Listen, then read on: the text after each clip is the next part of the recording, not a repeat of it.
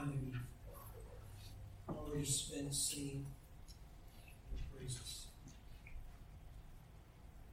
Your Son is worthy of all praise, honor, and glory. Lord, this text is about what you have done through him, his marvelous work. In spite of that, the rebellion that we see. So, Father, we ask that you would make those words that we just sung and these words that we will consider now from your word, and they would be real to us. Something that we just sing, but something that we believe and something that we live out. Father, be with us now. It's in Christ's name we pray. Amen. Good morning. Good morning. Go ahead and open your Bibles to Psalm chapter 2. Psalm 2.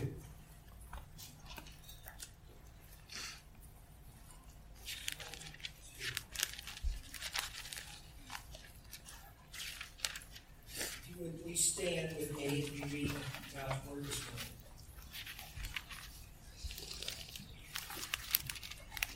Psalm 2 says this: Why do the nations rage, and the peoples plot in vain?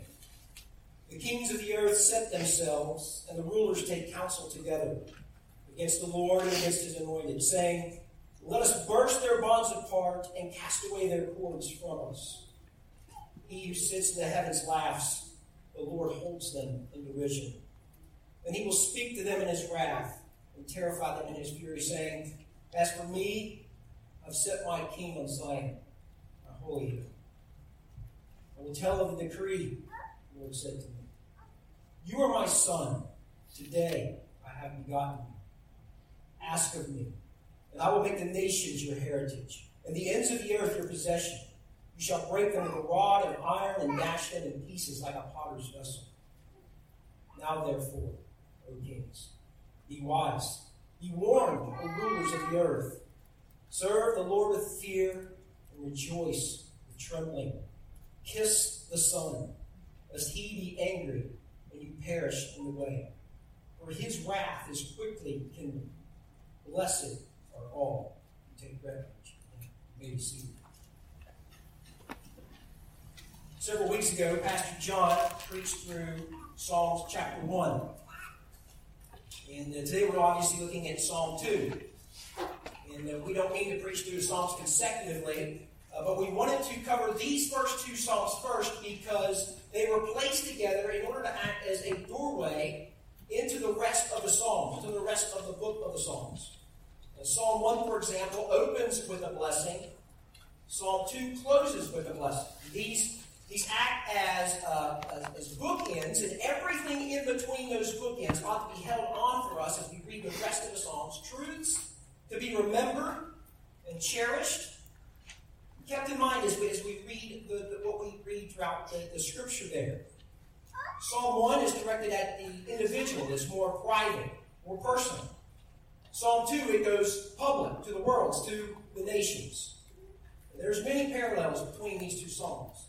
We have the righteous and the blessed, the wicked and the scoffers, and several other parallels. All that to say, again, these first two Psalms act as the preface to the rest of the book. We know that this psalm was written by King David. Acts 4 tells us that. And this psalm was a coronation psalm. That is, it was used in ceremonies in which the kings of Israel were crowned. And we don't know if David wrote it for himself or he wrote it for his son Solomon. But eventually, over time, the kings of Israel would have this psalm read at that ceremony when they were crowned as king. And so this psalm does have a specific historical context. And we'll look at a few of those briefly this morning as we work through the psalm. And yet this psalm is one of the most quoted psalms in the New Testament. The New Testament authors quote this psalm often because in it they see it pointing towards Jesus, a greater, far greater Davidic king, King Jesus. If you've turned on the television recently or radio or opened up any one of your social media apps, one of the things that you're going to find is obvious moral decline. What was once shameful to be even whispered in hushed tones, in back rooms, is now proclaimed and championed in the public square. And any resistance to this new morality is seen at the very least as being closed-minded or maybe frumpish. We ask ourselves, what are we to make of all this that we see here? What are we to think of this? How is all of this going to turn out? Well, Psalm 2 tells us that. And Psalm 2 begins by telling us that rebellion of the world is vain. The rebellion of the world is vain. Look at those first few verses again with me. Why do the nations rage and the peoples plot in vain? The kings of the earth set themselves, and the rulers take counsel together against the Lord and against his anointed, saying, let us burst their bonds apart and cast away their cords from us. In the Psalm's immediate context, David looks around and he sees these Gentile nations that surround Israel, that hate Yahweh, God the Father, and hate the people of God. And in its original setting, God's anointed was King David himself.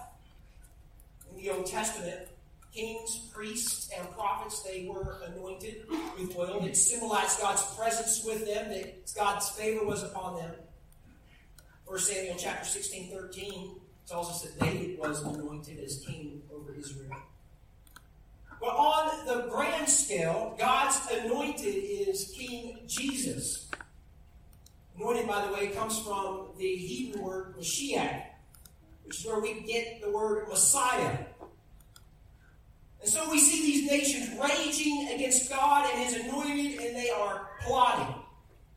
The word plot here is the same root word translated in Psalm 1:2, meditate. In Psalm 1, the godly meditate on the law day and night. In Psalm 2, here in this verse, the nations meditate or plot on a revolt against God. They are plotting, they are meditating. How can we advance our own agenda? What strategy can we use to push our world view? They are raging and they are plotting against the Lord. And notice, this isn't just one nation. This is nations plural. It's just not those nations that we may think of that we may think are particularly wicked. It's not just Afghanistan or maybe a liberal country to our north. And notice that there is no parenthetical phrase here. There is no exception clause for any particular nation. None. They are all raging and plotting. Verse 1 sounds like it's simply the masses who are part of this rebellion. But in verse 2 we find that kings and rulers are part of this rebellion as well. The irony is thick. The kings of the earth are plotting in mutiny against the King of the universe.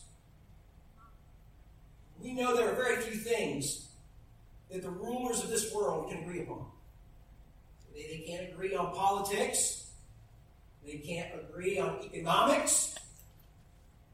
Yet, they are in complete agreement in mutiny against God and his anointed. They are united in their stand against God and his ways and his moral law.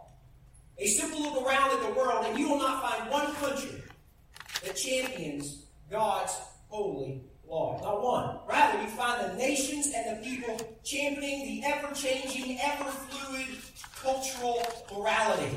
That's what they champion.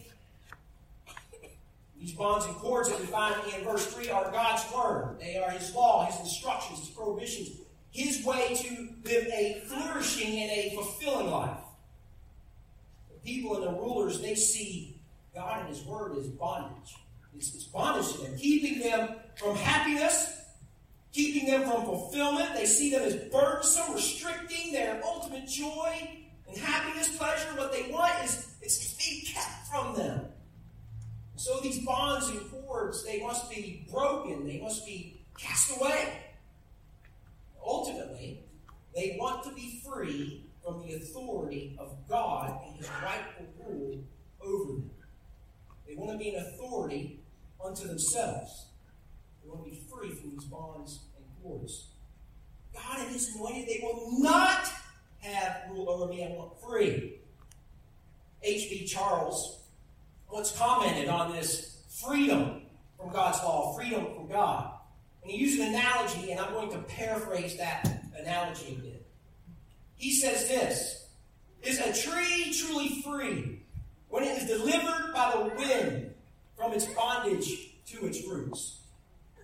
Is a fish truly free when it is delivered by the fisherman's hook from its bondage to the water?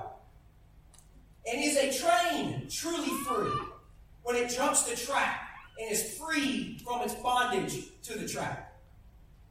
Absolutely not. Absolutely not. And no soul is ever free when it is in rebellion against God who created us. And when we live as though we are outside of the authority of God, we are in peril.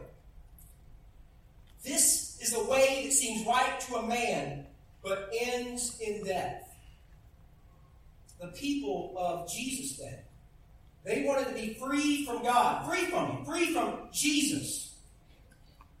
And Peter in Acts 4, verses 25 and 26, quotes the first two verses of this psalm. He quotes them because in the first two verses of this psalm, he sees the murder of Jesus fulfilled.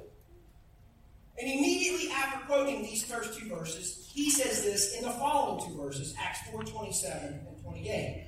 He says this, and he's saying this to God the Father. He says, "For truly in this city there were gathered together against your holy servant Jesus, whom you anointed, both Herod and Pontius Pilate, along with the Gentiles and the peoples of Israel.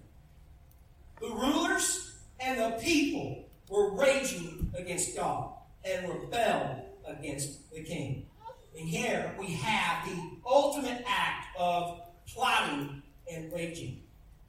But this rebellion against God did not begin in Acts 4 or when Christ was crucified. From nearly the beginning of time, man has decided that he would not live under God's sovereign rule. Genesis 1, Adam is made in the image of God.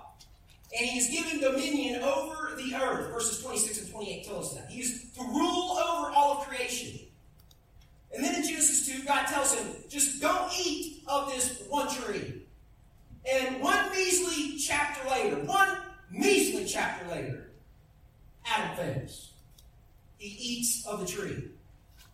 Adam did not want to yield to the divine authority. He wanted to be the authority. He wanted to do what he wanted to do, so he did what he did. I am the authority. If we jump forward in time just a little bit to Genesis 11, to the Tower of Babel. We know what happened there, right? The folks are building this huge tower to make a name for themselves, the scripture says. And the leader of these folks in Babel was a guy by the name of Nimrod. We know this because Genesis 10 tells us. In Genesis 10, it lists several people. But it's the first time in Genesis 10 that we see the word nations in all of Scripture. And it's the first time that we see the word kingdom in all of Scripture. And this word kingdom is used in connection with Nimrod.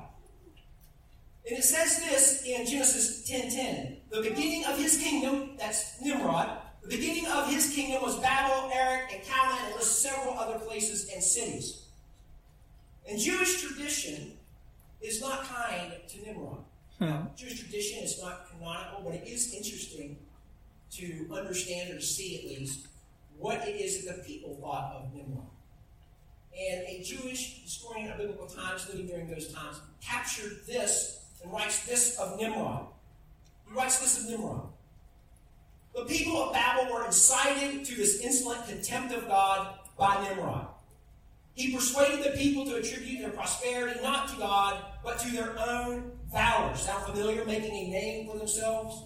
Nimrod threatened to have his revenge on God if God wished to inundate the earth with water, this is obviously after the flood, where he would build a tower higher than the water could reach and avenge the destruction of their forefathers. The first king named in Scripture rebelled against God. It's not something that he learned from another king. It was already there, and he simply led the people to rebel against the Lord. He wasn't neutral, actually aggressive, leading the people against him. From the beginning of time, from Adam's day to Nimrod's day, to David's day, to Christ's day, to our day today. And until the Lord returns, there will be this constant revolt and rebellion against the Lord. Someone once said, the world hasn't gone mad. We're just seeing it for what it really is. This is the history of mankind. It is the willful trajectory of the world, and it will continue to be so. And for us, these first 3 verses, they are our current reality. This is what we live in. This is the world that we live in. But we ought not lose hope. Notice, verse 1, that not all of the rulers of nations, their raging and plotting is in vain. David, he is perplexed that these nations would rebel against the all-powerful, all-sovereign God of the universe. And so David doesn't allow any suspense to build. Rather, from the beginning, David says that what they are doing is in vain. It is futile. It is pointless. It is not going to pay off. One commentator, one person wrote about it, he said, why? The tone of David seems to be, why do they even bother? It's in vain. It's in vain because God has a response to this rebellion. God's response to rebels is indignation. God's response to rebels is indignation. Look at verses 4 through 6. He who sits in the heavens laughs. The Lord holds them in derision, and he will speak to them in his wrath and terrify them in his fury, saying, as for me, I have set my king on Zion, my holy hill. Earlier this year, I was watching the AFC Championship game. Y'all remember that? Who Day? Right? The Bengals were playing the Kansas City Chiefs. The winner goes on to the Super Bowl. The loser goes home with their head hung in defeat. In the Kansas City, they were 7.5-point favorite in this game. They'd already been to the two previous Super Bowls. They won one of them. They had one of the best quarterbacks in the league. And somehow, the Bengals make it into overtime with these guys. 24-24 overtime. First two wins. Kansas City drives down, ball gets intercepted. Bengals are driving down. If they can just score a touchdown, we're going to win. They get stopped. They got to kick a field goal. This new kicker, Evan McPherson, rookie field goal kicker. He has a field goal percentage of 84%. If you're not familiar with the NFL kicking percentages, not so good. Okay, bottom half of the elite kickers. He walks out there, and I'm in a room of 25 to 30 people. And everybody is on their feet. Their hands are on their head. You see people wringing their hands. They're pacing back and forth. A few brothers are like, "Your Lord, please." I mean, they want to make it. And thank the Lord he made that kick. But the nations are raging. The people are plotting. The kings are setting themselves against the Lord and take counsel against him. And God sits. God sits comfortably, confidently. God isn't like us. He's not pacing back and forth across the throne room. He's not sweating from anxiety, wondering, oh, what's going to happen? Are these creatures going to somehow overthrow me? He sits. And he laughs. His laughter, he holds them in derision. This isn't a laugh that is a result of something that is funny or hilarity. It's a laughter that's demonstrating contempt. You would rage against me. Isaiah 40, verse 5 says, the nations are counted as dust on the scales. Meaning that they are so small that they're immeasurable. You can't even weigh them that they're so small and insignificant compared to God. The world has forgotten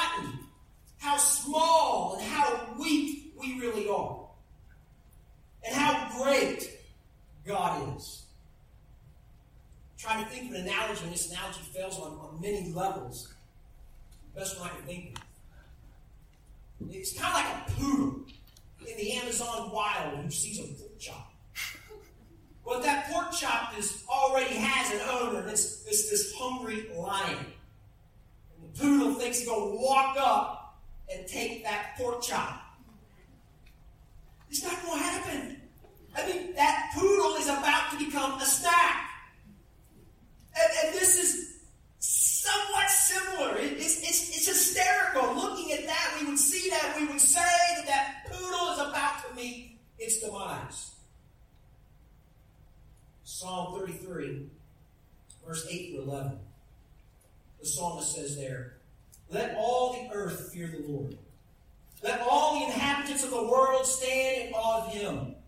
For he spoke, and it came to be. He commanded, and it stood firm. The Lord brings the counsel of the nations to nothing. He frustrates the plans of the peoples." The God of the Bible is not to be trifled with.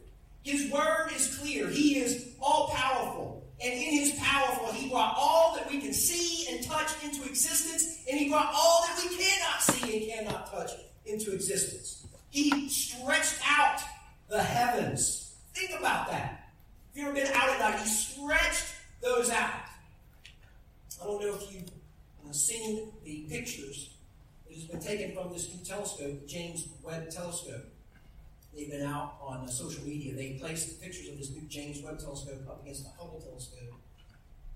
And this James Webb Telescope has taken the most brilliant and majestic, just mind-blowing, expansive pictures of the universe.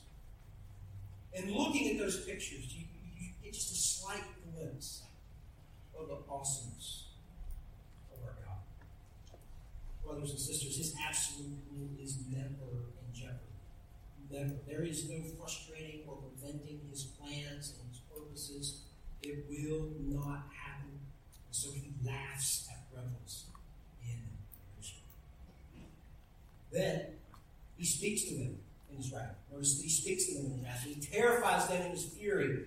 Fury here means to set ablaze. It carries the idea of a red, hot anger. And this may make some of us uncomfortable, that God would burn with red-hot anger towards people, rebellious people.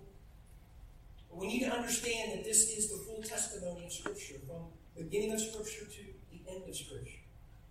If God did not respond to this rebellion, to these rebellious folks in this way, to this raging, he would not be a holy God. Verse 6. Look there, verse 6, God speaks. And he says, "As for me," you stop there for me. "You've spoken, you said what you want to say, now I speak. As for me." The rulers state their desire to throw off God's command, and God says, "I have set my king on Zion, my holy hill." Zion was the mountain where David built his city, the mountain set apart for worship.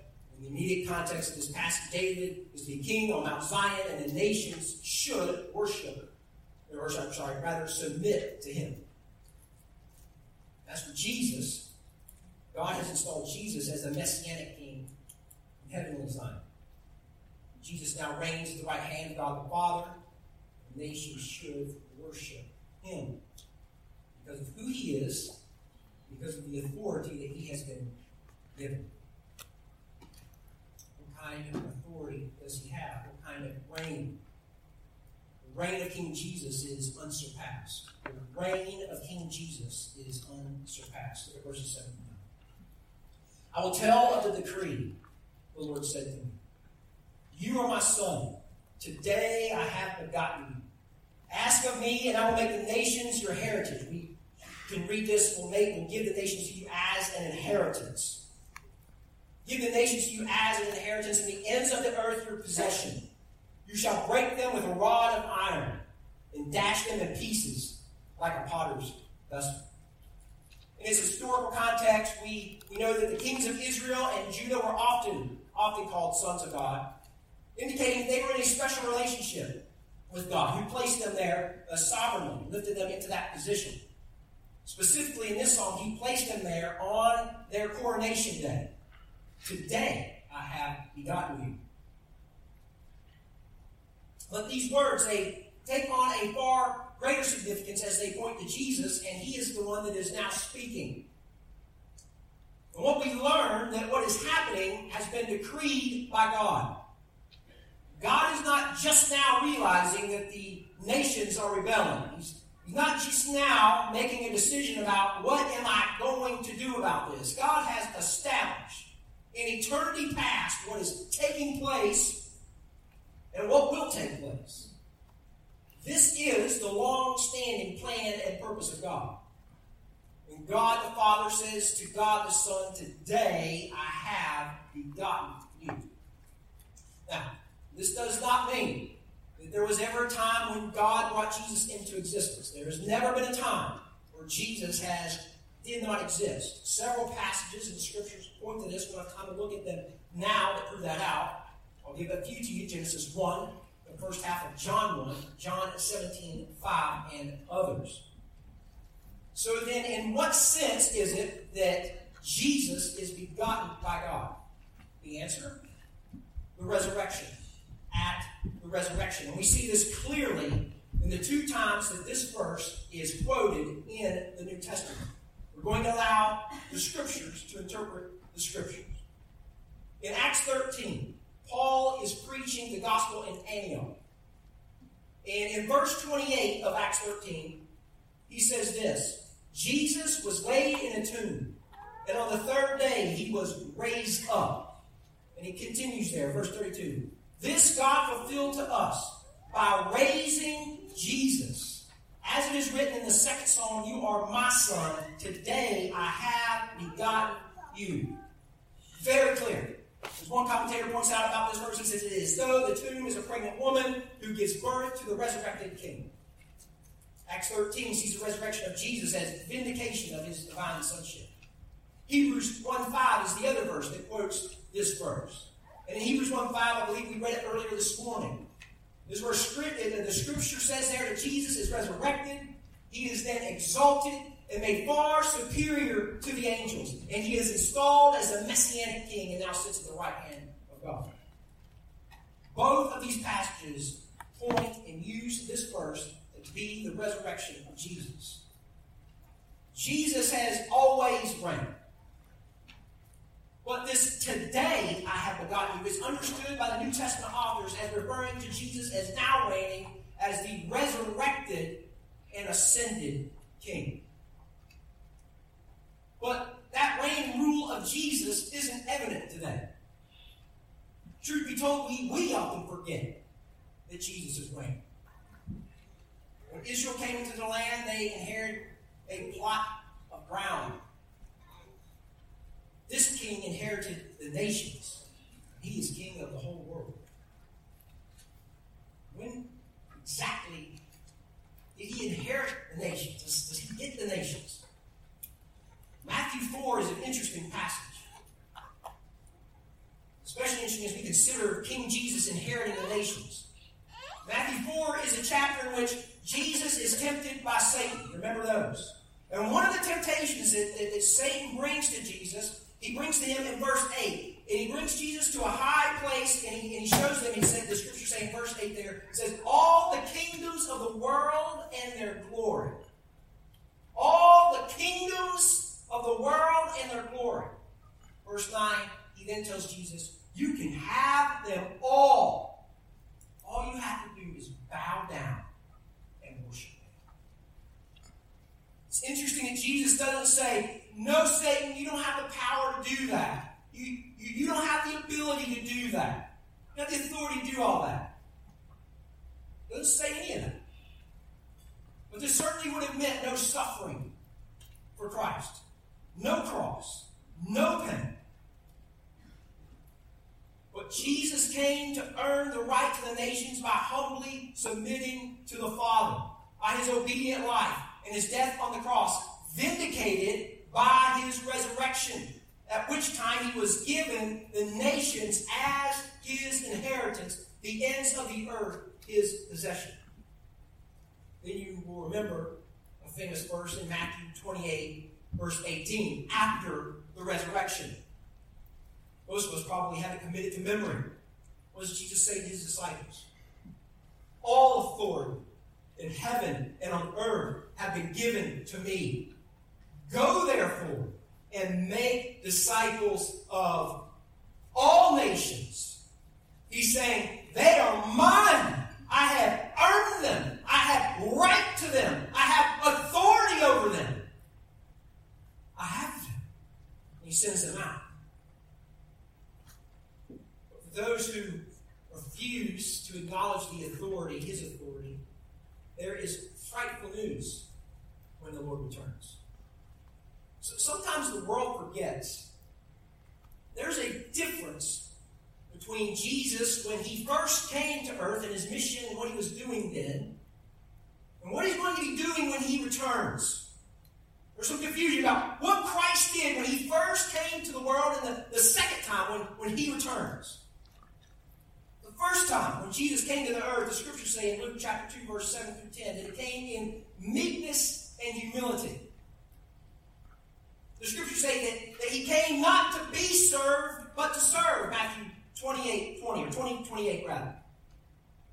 He came to earth to be a ransom for many. Luke 10:45. He came to seek and to save sinners. Luke 19:10. He came not to condemn the world, but to save the world. John 3:17. He came and he loved the unlovable.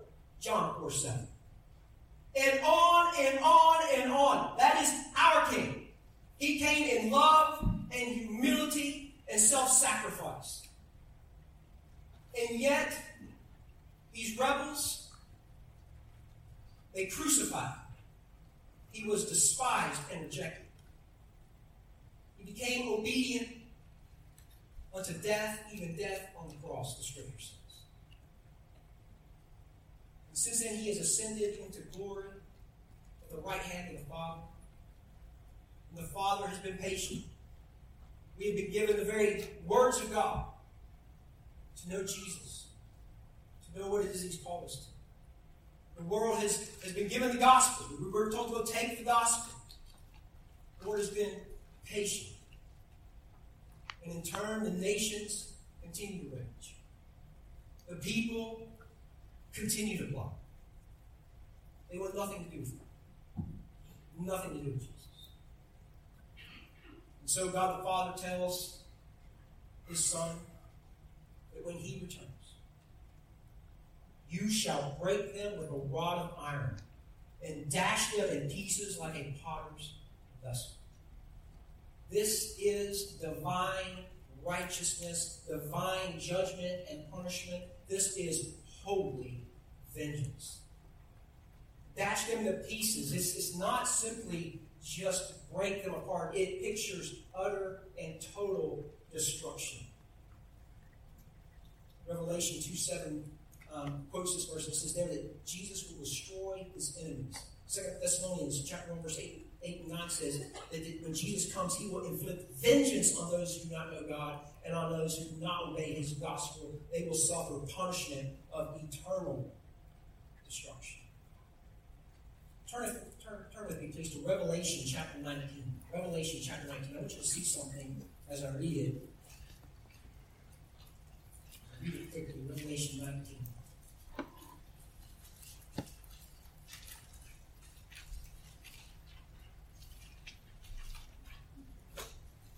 I'm just going to read verses 12 through 16. Revelation 19, beginning in verse 12. And on his head, this is Jesus' head. And on Jesus' head are many diadems, those crowns. And on Jesus' head are many crowns. And he has a name written that no one knows but himself. He is clothed in a robe dipped in blood, and by the name by which he is called is the word of God.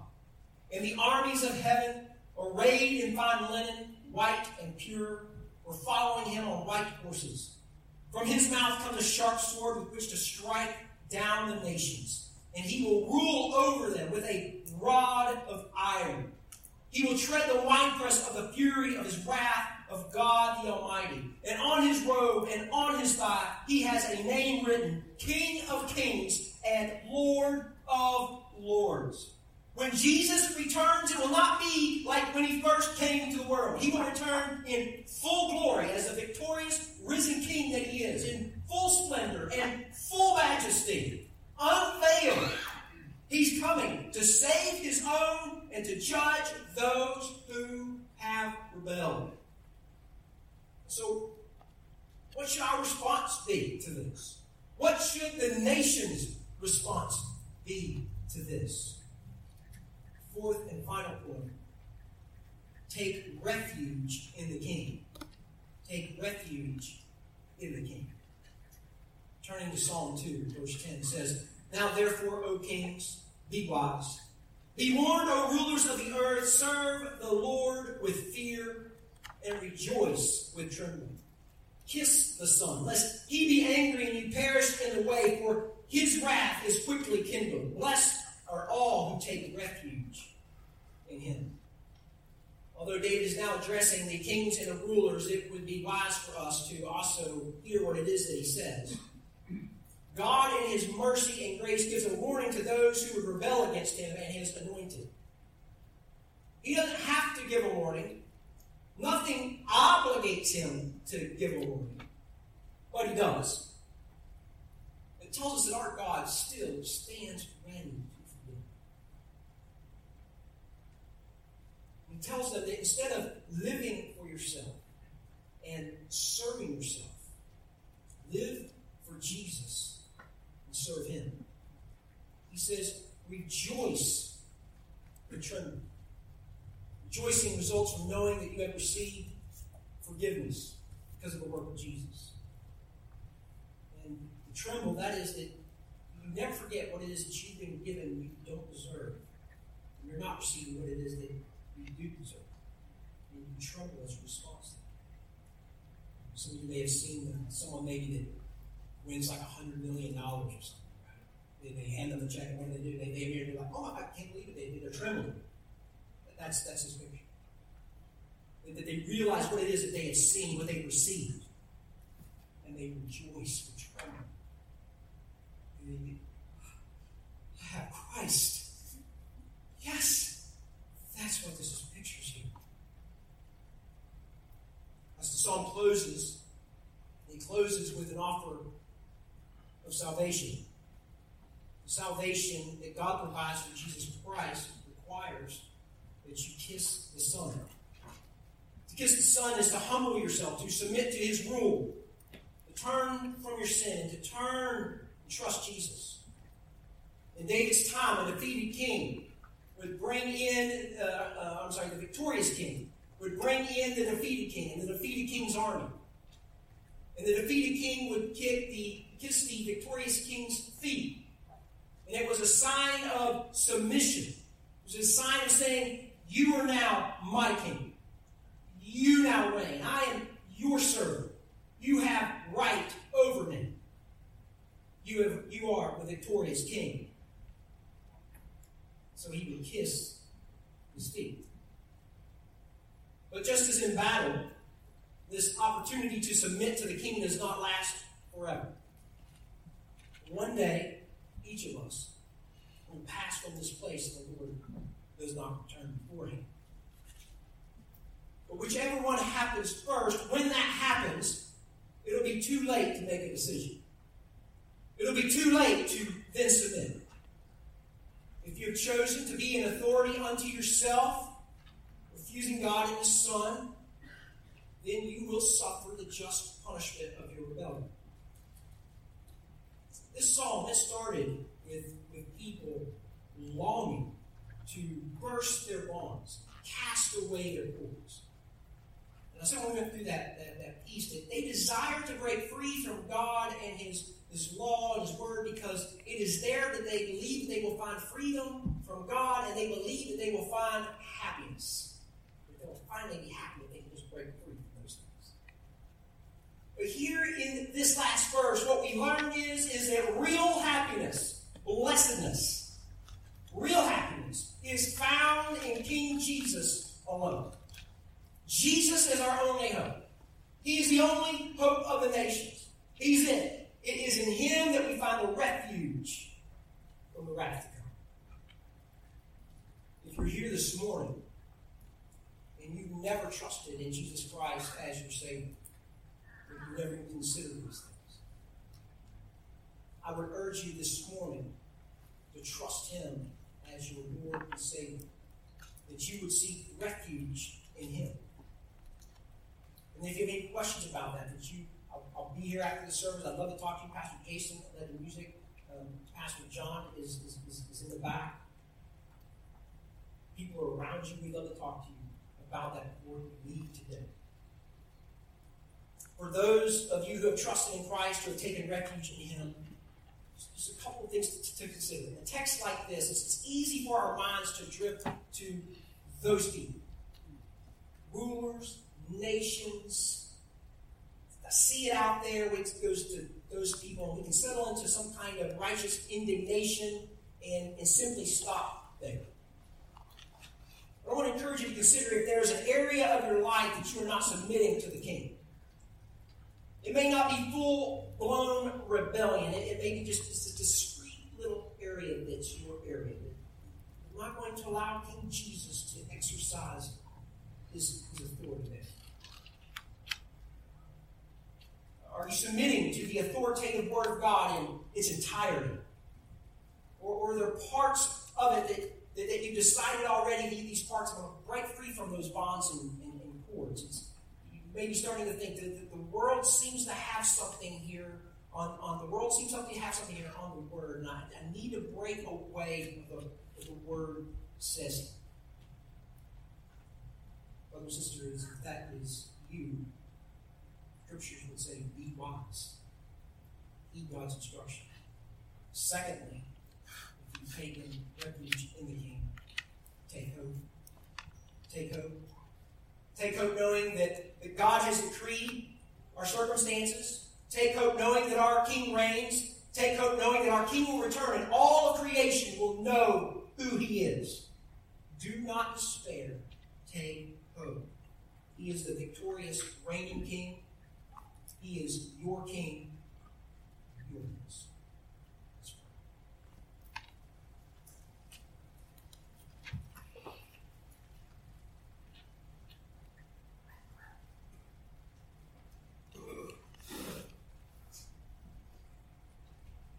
Father, we thank you for your word. How wonderful you are that you would give us opportunity even to know you. Father, many of us do. We are thankful for that. And in a passage like this, there are some heavy themes, some difficult truths. Father, help us to trust you. Help us to cling to you with everything that we have, knowing that you are a good God and that you love us and you want us to flourish. Lord, help us to yield to you in humble submission in all things. Father, your Son, the King, is worthy to be praised, worthy to be honored. Lord, we pray if there's anyone here this morning that does not know you, that this would be a moment that they will see